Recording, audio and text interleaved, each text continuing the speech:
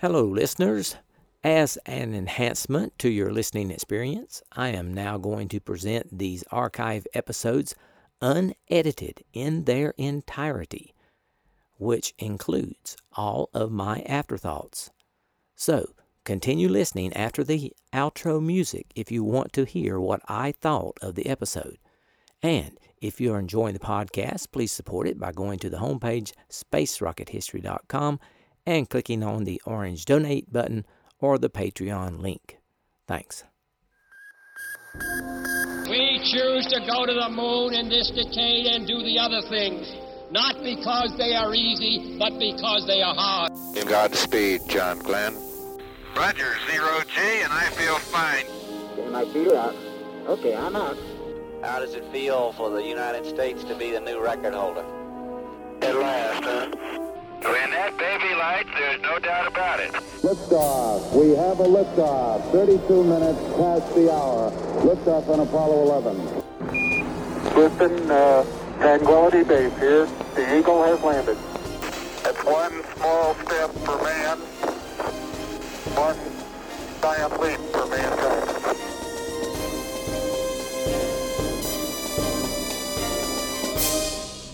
Hello and welcome. This is Michael Annis, and you're listening to episode 208 of the Space Rocket History Podcast. And now, Apollo 11, Commander Neil Armstrong, Part 3. Last episode, we left Neil shortly after he had returned from the moon.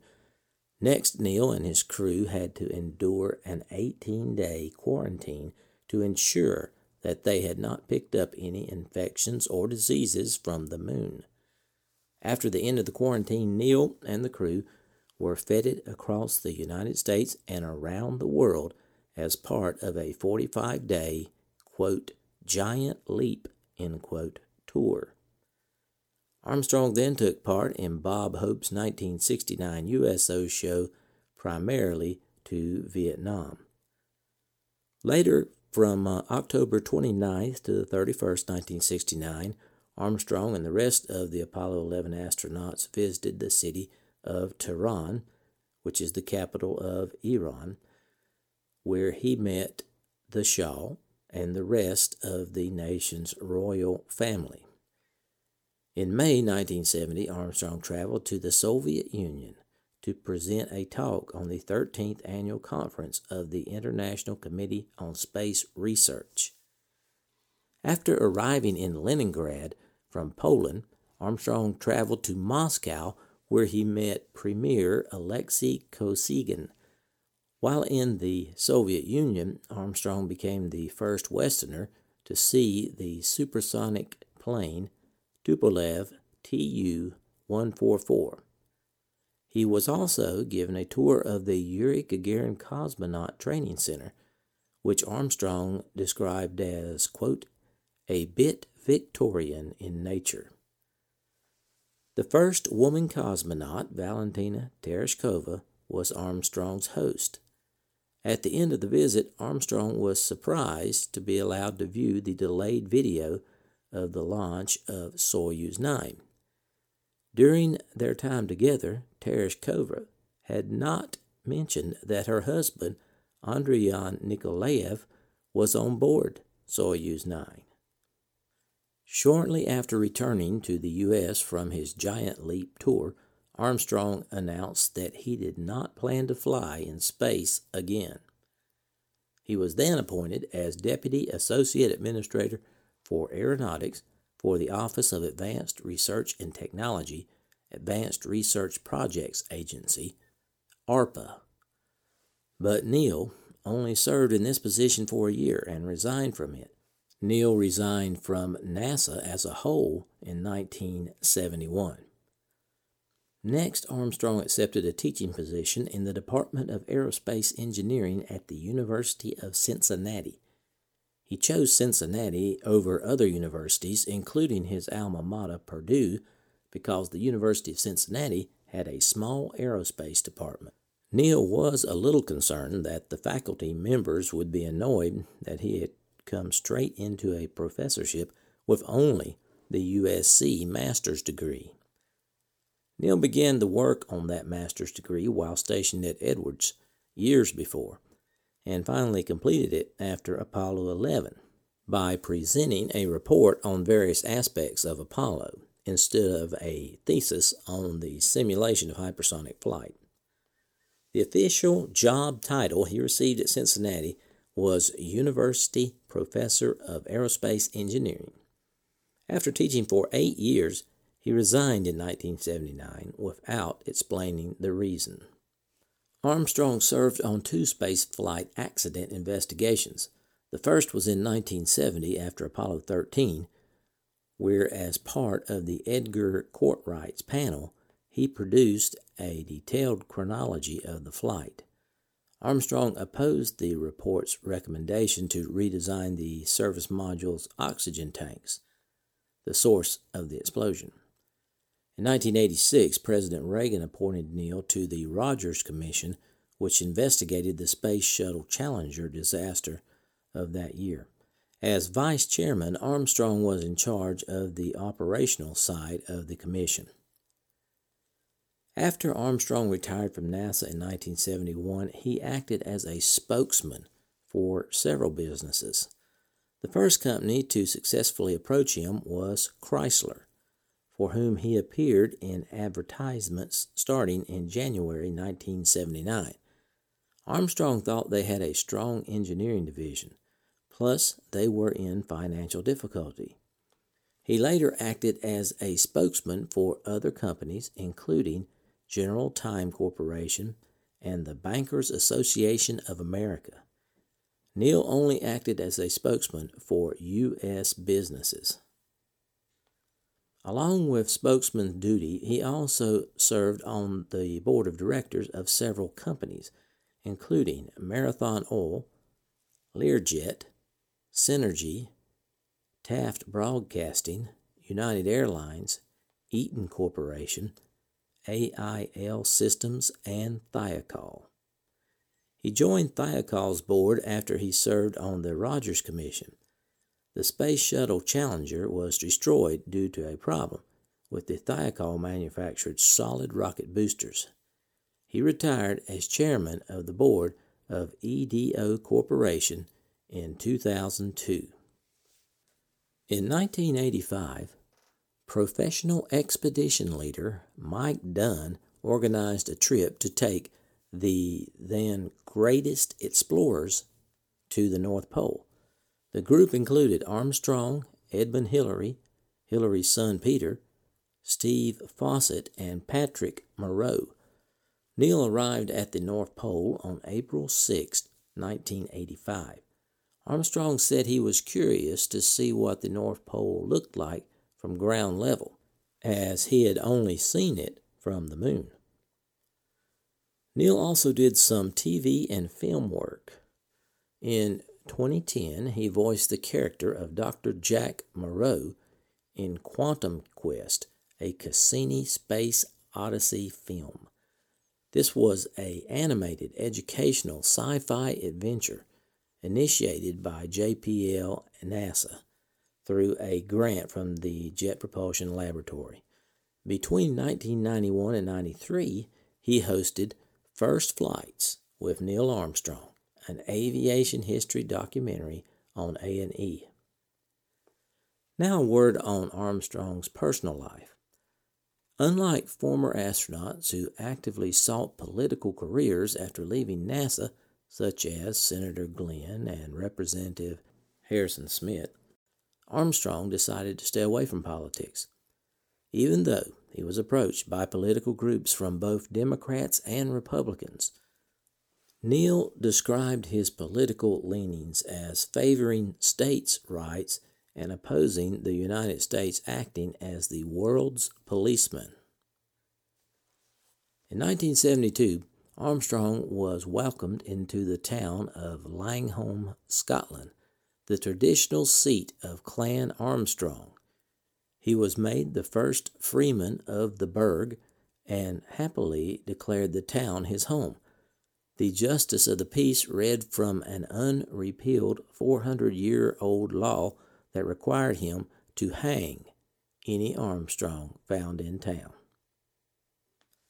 In November 1978, Armstrong was working on his farm near Lebanon, Ohio.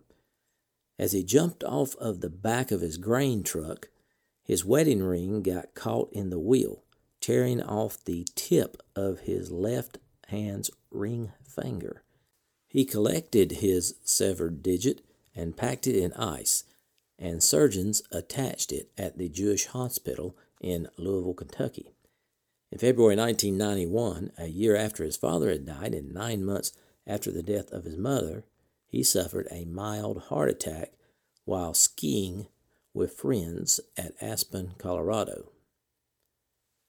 Armstrong's first wife, Janet, divorced him in 1994 after 38 years of marriage. He had met his second wife, Carol Knight, in 1992 at a golf tournament where they were seated together at a breakfast table. Carol said little to Armstrong, but 2 weeks later she received a call from him asking what she was doing. She replied she was cutting down a cherry tree. 35 minutes later, Armstrong was at her house to help out. They were married on June 12, 1994 in Ohio. Armstrong is generally referred to as a reluctant American hero. John Glenn recalled Armstrong's legendary humility in a CNN interview. Quote, "He didn't feel that he should be out huckstering himself. He was a humble person, and that's the way he remained after his lunar flight as well as before." After 1994, Armstrong refused all requests for autographs because he found that his signed items were selling for large amounts of money and many forgeries were in circulation. Any requests that were sent to him received a form letter in reply saying that he had stopped signing. Although his no autograph policy was well known, author Andrew Smith observed people at the 2002 Reno Air Races still trying to get signatures, with one person even claiming, quote, "If you shove something close enough in front of his face, he'll sign it," end quote. He also stopped sending out congratulatory letters to new Eagle Scouts because he believed these letters should come from people who know the Scouts personally. Use of Armstrong's name, image, and famous quote caused him problems over the years.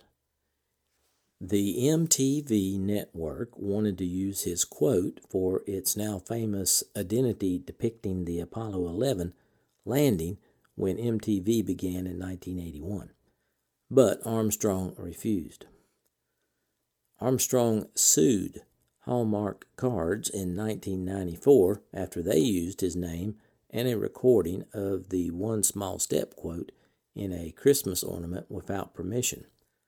The lawsuit was settled out of court for an undisclosed amount of money, which Armstrong donated to Purdue. In May 2005, Armstrong became involved in an unusual legal dispute with his barber of 20 years, Mark Sizemore. After cutting Armstrong's hair, Sizemore sold some of it to a collector for $3,000 without Armstrong's knowledge or permission. Armstrong threatened legal action against Sizemore unless he returned the hair or donated the proceeds to a charity of Armstrong's choosing. Sizemore was unable to retrieve the hair, so he decided to donate the proceeds to the charity of Armstrong's choice. In a 2011 interview, Armstrong was asked how he made the difficult transition from his first 40 years to his next 40 years. Here's what he said.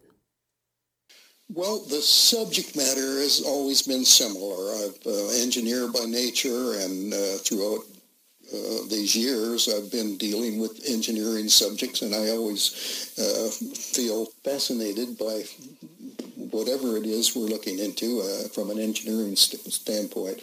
I have to say that now and then I miss the excitement of being in the cockpit of an airplane and doing new things. But I've come to accept that and found a lot of satisfaction in solving problems outside of the aircraft. On August 7th, 2012, Armstrong underwent bypass surgery to relieve blocked coronary arteries. Although he was reportedly recovering well, he developed complications in the hospital and died on August 25th in Cincinnati, Ohio. After his death, Armstrong was described in a statement released by the White House as, quote, among the greatest of American heroes, not just of his time, but of all time, end quote. The statement further said that Armstrong had carried the aspirations of the United States citizens and that he had delivered, quote, a moment of human achievement that will never be forgotten, end quote. Neil's family released a statement describing Armstrong as a, quote, reluctant American hero who had served his nation proudly as a Navy fighter pilot, test pilot, and astronaut. While we mourn the loss of a very good man, we also celebrate his remarkable life and hope that it serves as an example to young people around the world to work hard to make their dreams come true, to be willing to explore and push the limits, and to selflessly serve a cause greater than themselves. For those who may ask what they can do to honor Neil, we have a simple request. Honor his example of service, accomplishment, and modesty. And the next time you walk outside on a clear night and see the moon smiling down at you, think of Neil Armstrong and give him a wink, end quote. This prompted many responses, including the Twitter hashtag #WinkAtTheMoon.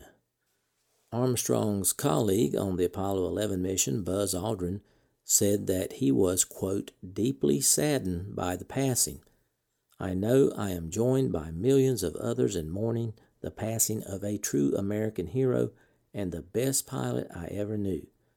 I had truly hoped that on July 20th, 2019, Neil, Mike, and I would stand together to commemorate the 50th anniversary of our moon landing. Regrettably, this is not to be, end quote. Apollo 11 Command Module pilot Michael Collins said of Armstrong, quote, he was the best and I will miss him terribly, end quote. NASA Administrator Charles Bolden said that, quote, as long as there are history books, Neil Armstrong will be included in them, remembered for taking humankind's first small steps on a world beyond our own. On September 13th, a memorial service was held in Armstrong's honor at the Washington National Cathedral, whose space window actually depicts the Apollo 11 mission and holds a sliver of moon rock amid its stained glass panels. In attendance at the memorial were Armstrong's Apollo 11 crewmates Michael Collins and Buzz Aldrin, Eugene Cernan, the Apollo 17 mission commander and last man to walk on the moon, and former Senator and astronaut John Glenn, the first American to orbit the Earth.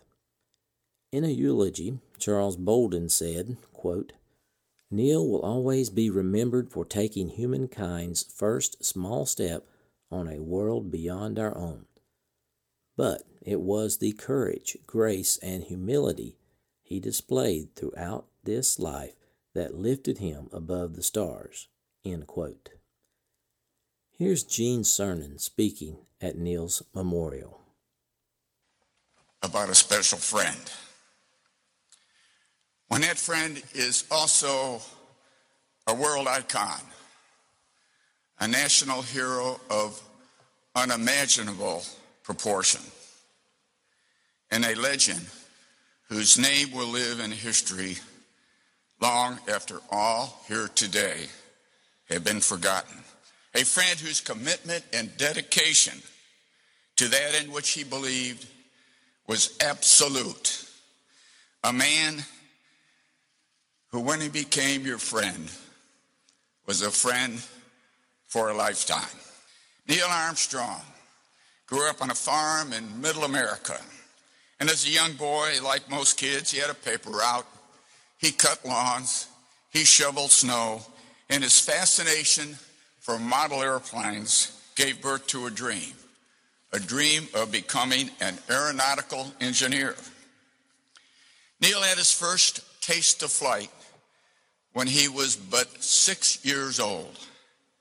And from that day forward, he never looked back.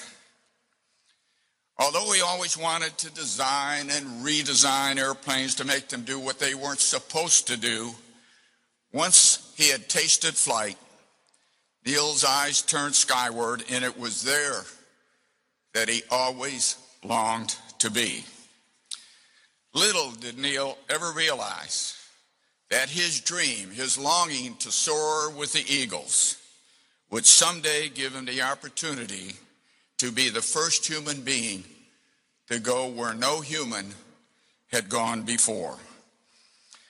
Neil Armstrong was a sincerely humble man of impeccable integrity who reluctantly accepted his role as the first human being to walk on another world. And when he did, he became a testament to all Americans of what can be achieved through vision and dedication. But in Neil's mind, it was never about Neil. It was about you, your mothers and fathers, your grandparents, about those of a generation ago who gave Neil the opportunity to call the moon his home. But never, ever was it about Neil. Neil considered that he was just the tip of the arrow, always giving way to some 400,000 equally committed and dedicated Americans who were the strength behind the bow, and always giving credit to those who just didn't know it couldn't be done. And therein lies the strength and the character of Neil Armstrong. He knew who he was, and he understood the immensity of what he had done. Yet Neil was always willing to give of himself.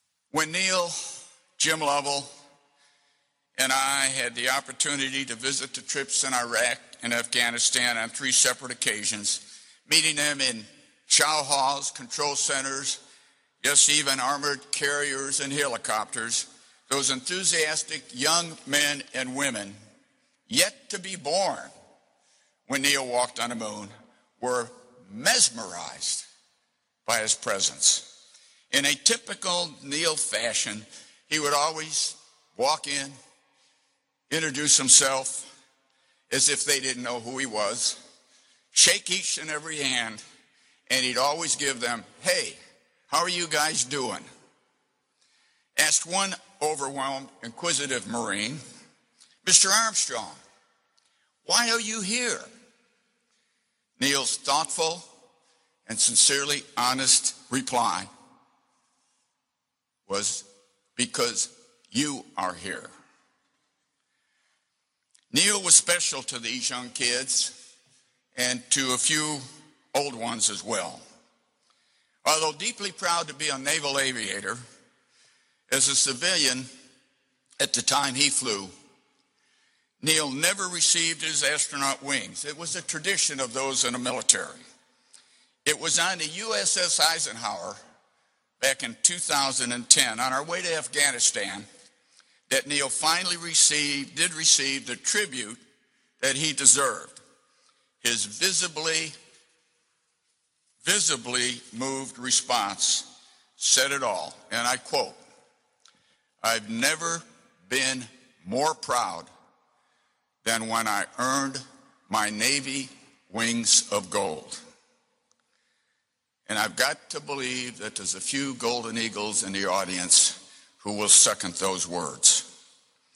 Trying to get in Neil's inner self was always a challenge for almost anyone, maybe everyone. Asked one day by a stranger, "Mr. Armstrong, how did you feel when looking for a place to land on the moon with only 15 seconds of fuel remaining?" And only the way Neil could, and I know some of you have seen him this way, he'd put a thumb on an index finger, he'd tilt his head and sort of put his hand down there, and he'd say, "Well, when the gauge says empty, we all know there's a gallon or two left in the tank." Now, there is a man who has always been in control of his own destiny. And that, ladies and gentlemen, is vintage Neil Armstrong. Fate looked down kindly on us when she chose Neil to be the first to venture to another world and to have the opportunity to look back from space at the beauty of our own. It could have been another, but it wasn't. And it wasn't for a reason. No one could have accepted the responsibility of his remarkable accomplishment with more dignity and more grace than Neil Armstrong. He embodied all that is good and all that is great about America. Neil, wherever you are up there, almost a half a century later, you have now shown once again the pathway to the stars. It's now for you a new beginning. But for us, I will promise you, it is not the end. And as you soar through the heavens, beyond where even eagles dare to go, you can now finally put out your hands and touch the face of God. Farewell, my friend. You have left us far too soon. But we want you to know we do cherish the time we have had and shared together. God bless you, Neil. On September 14th, Armstrong's cremated remains were scattered in the Atlantic Ocean during a burial at sea ceremony aboard the USS Philippine Sea. Flags were flown at half-staff on the day of Armstrong's funeral.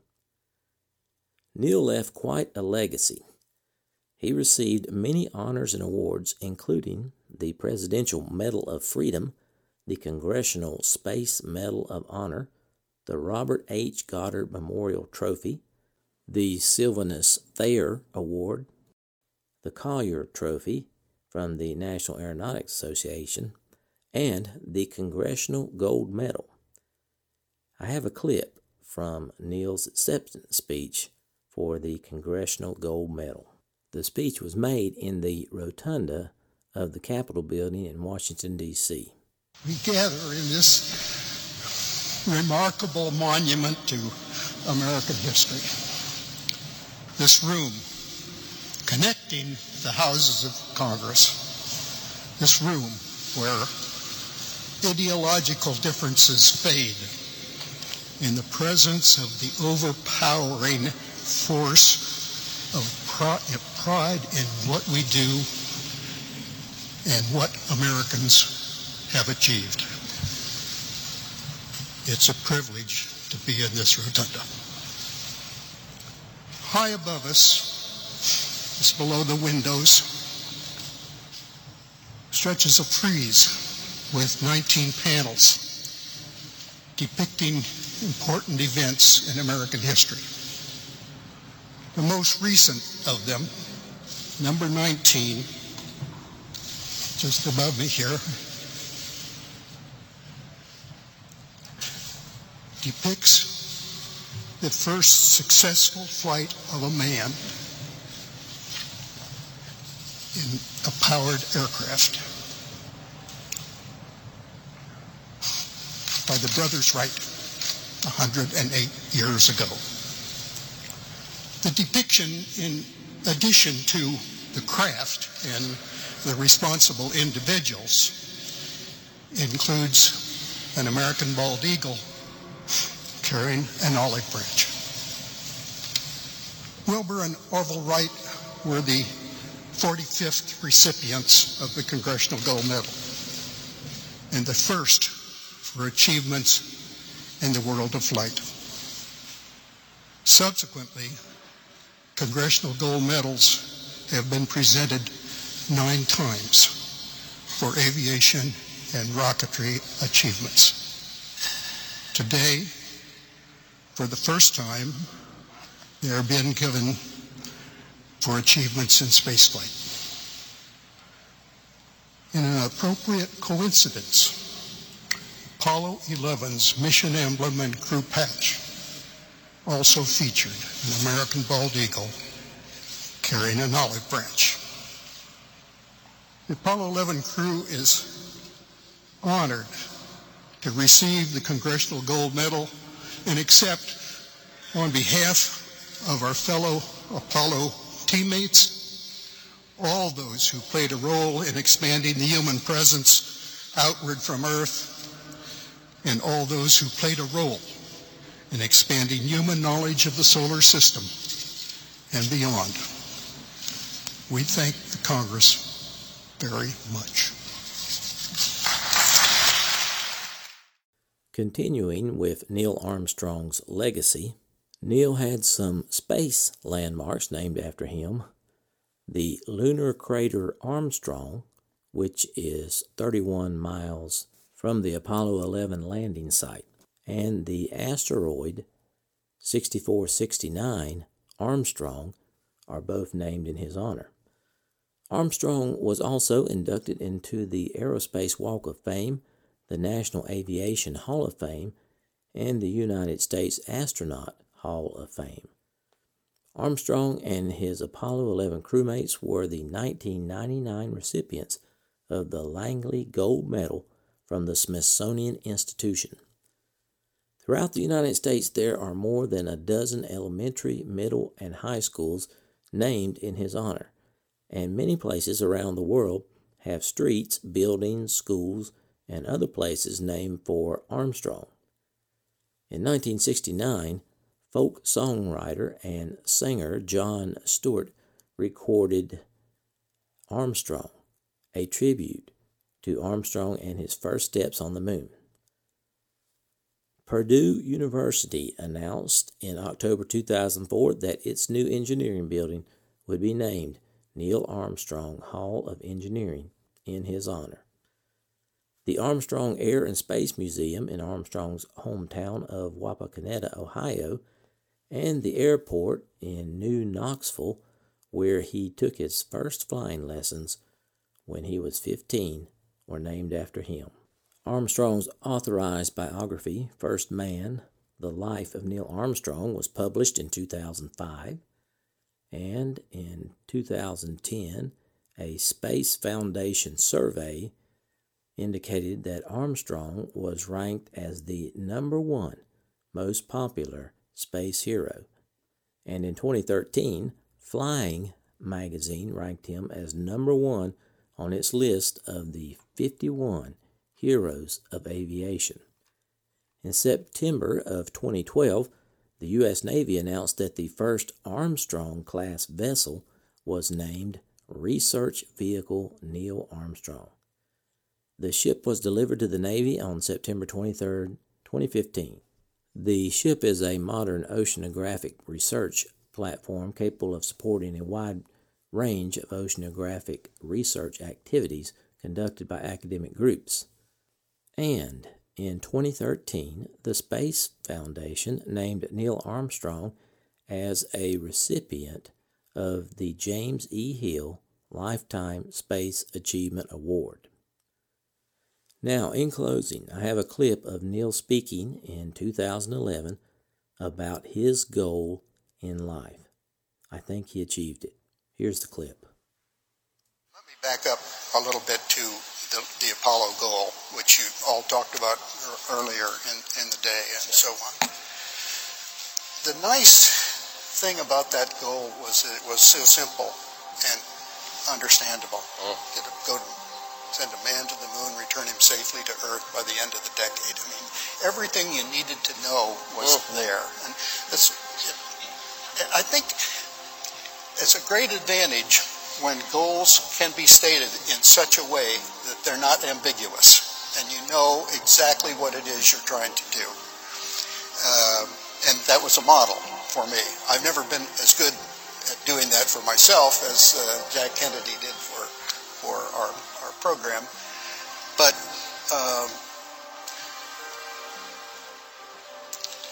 the important thing to me, and I think probably to many here, is that you want to make a mark. You'd like to leave the world a little better than when you came. That's my goal.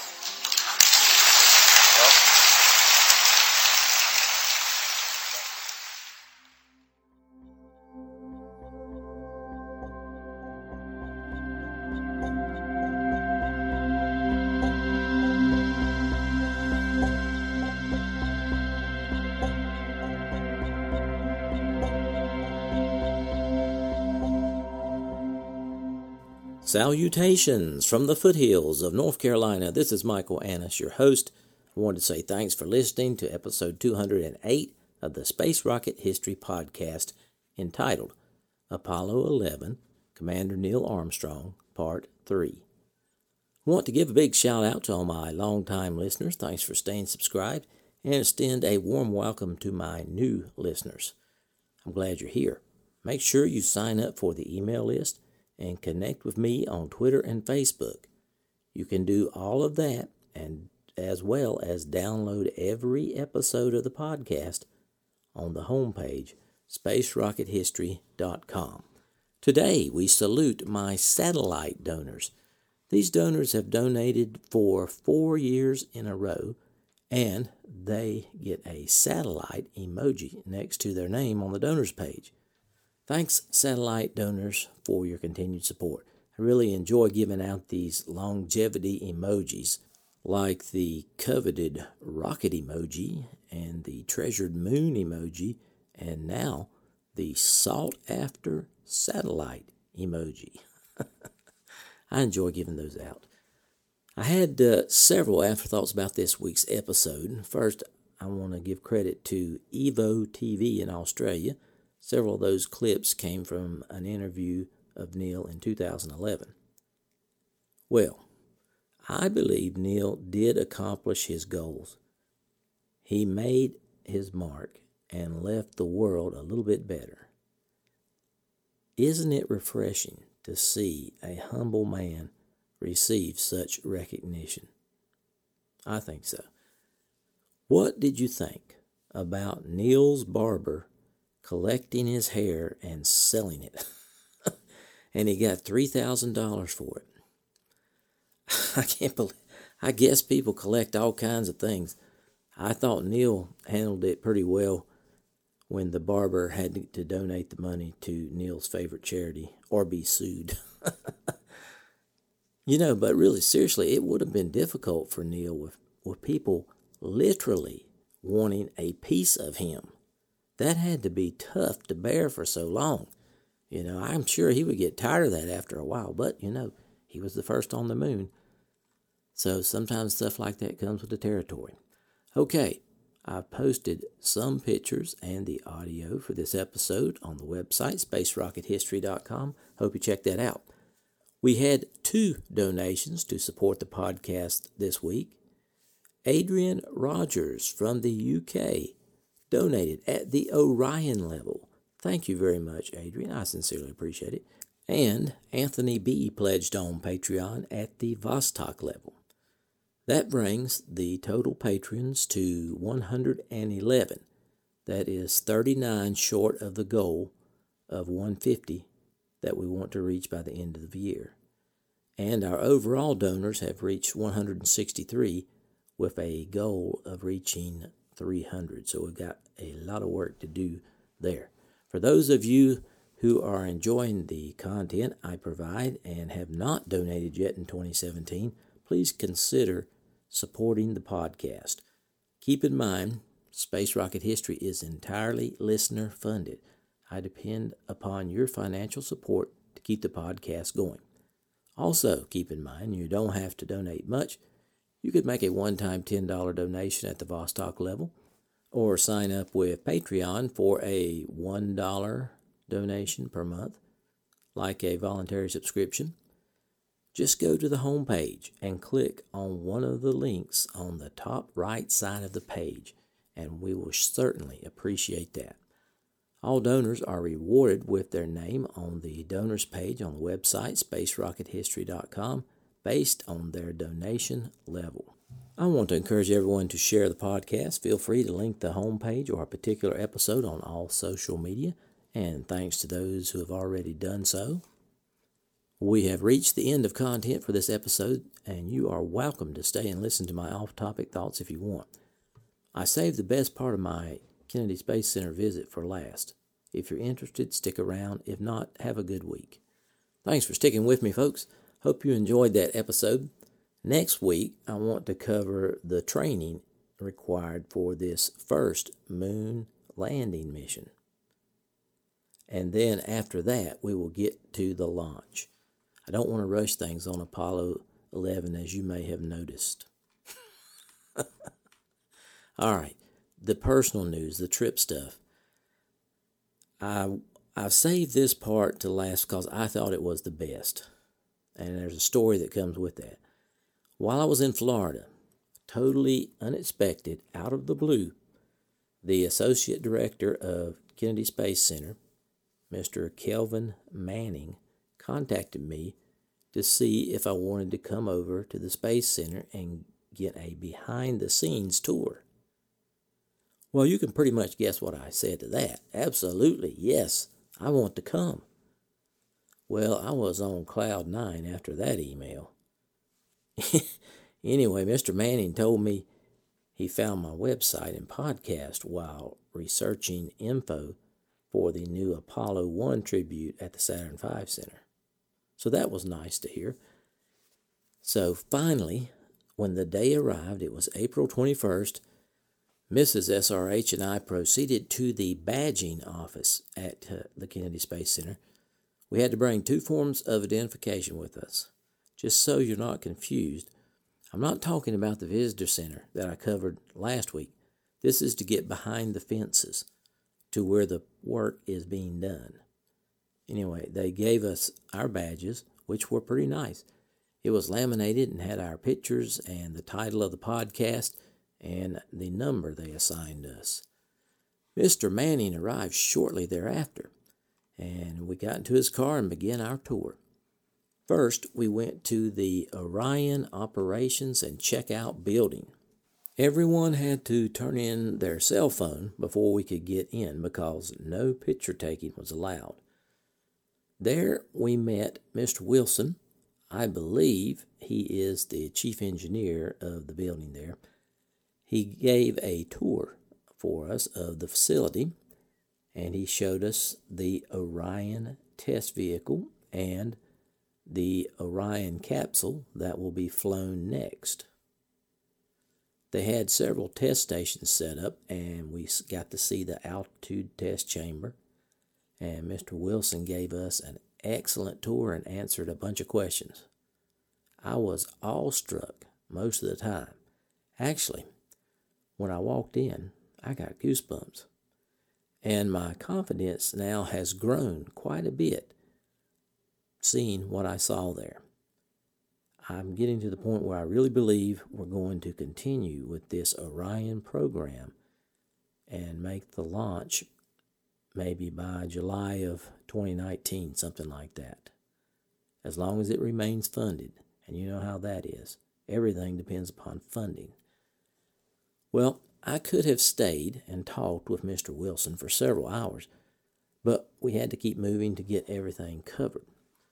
The next stop was the Vehicle Assembly Building, the largest by volume building at Kennedy Space Center, and at one time the largest in the world.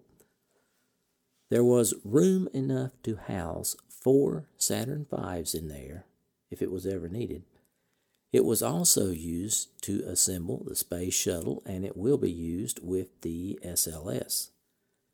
Just as I entered the building, I remembered the KSC Visitors Bus Tour I had taken a few weeks ago. The guide told us that no one gets to go inside the Vehicle Assembly Building unless they are a senator that is bringing money to the Kennedy Space Center. Now, I think she was joking about that, but that's what she said. And here we were, actually walking inside of it. The building was just massively overwhelming. It's 526 feet tall, 716 feet long, and it covers 8 acres and encloses 129,428,000 cubic feet of space. There are 4 entries to the bays located inside the building. These are the 4 largest doors in the world. Each door is 456 feet high and takes 45 minutes to completely open or close. Mr. Manning showed us a wall that was a tribute to the shuttle. Everyone who worked on the shuttle got to sign their name on that wall.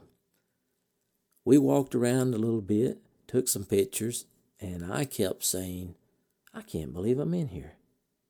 The next stop was the Launch Control Center building, which was walking distance from the VAB, but we took the car to pass through security.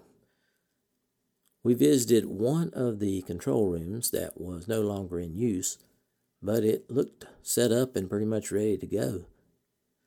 Now, this building was available to the regular tour as well, and I recommend you going on that tour when you visit Kennedy Space Center, bus tour. Okay, but we went a little beyond what we could see on the bus tour. On the ground floor, there is a wall that has plaques for every shuttle mission. And on one of the upper floors, there's a long hallway that is decorated by artwork crafted from the children whose parent was on the shuttle being launched into space. So there's quite a bit of artwork up on that hall. Next, we toured the launch pads, and Mr. Manning also showed us the beach house the astronauts used to use. Unfortunately, a hurricane had damaged it, and it was in the process of being renovated, but I had not seen that before. After that, Mr. Manning took us to the Kennedy Space Center headquarters building.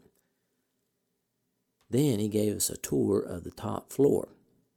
We visited the director's office, that is Mr. Bob Cabana. Unfortunately, he was traveling, and we did not get to meet him. But we did meet his secretary, and she told us she had been the secretary of the director of Kennedy Space Center ever since Kurt Debus was there. And that's quite a while. I bet she could really tell some good stories. Mr. Manning then showed us his very nice corner office on the 4th floor. And as we were leaving, we were allowed to buy some souvenirs at the employee store. We got some nice things that were significantly discounted from the visitor center. Next, Mr. Manning kindly dropped us off at the badge office, and we left the Kennedy Space Center.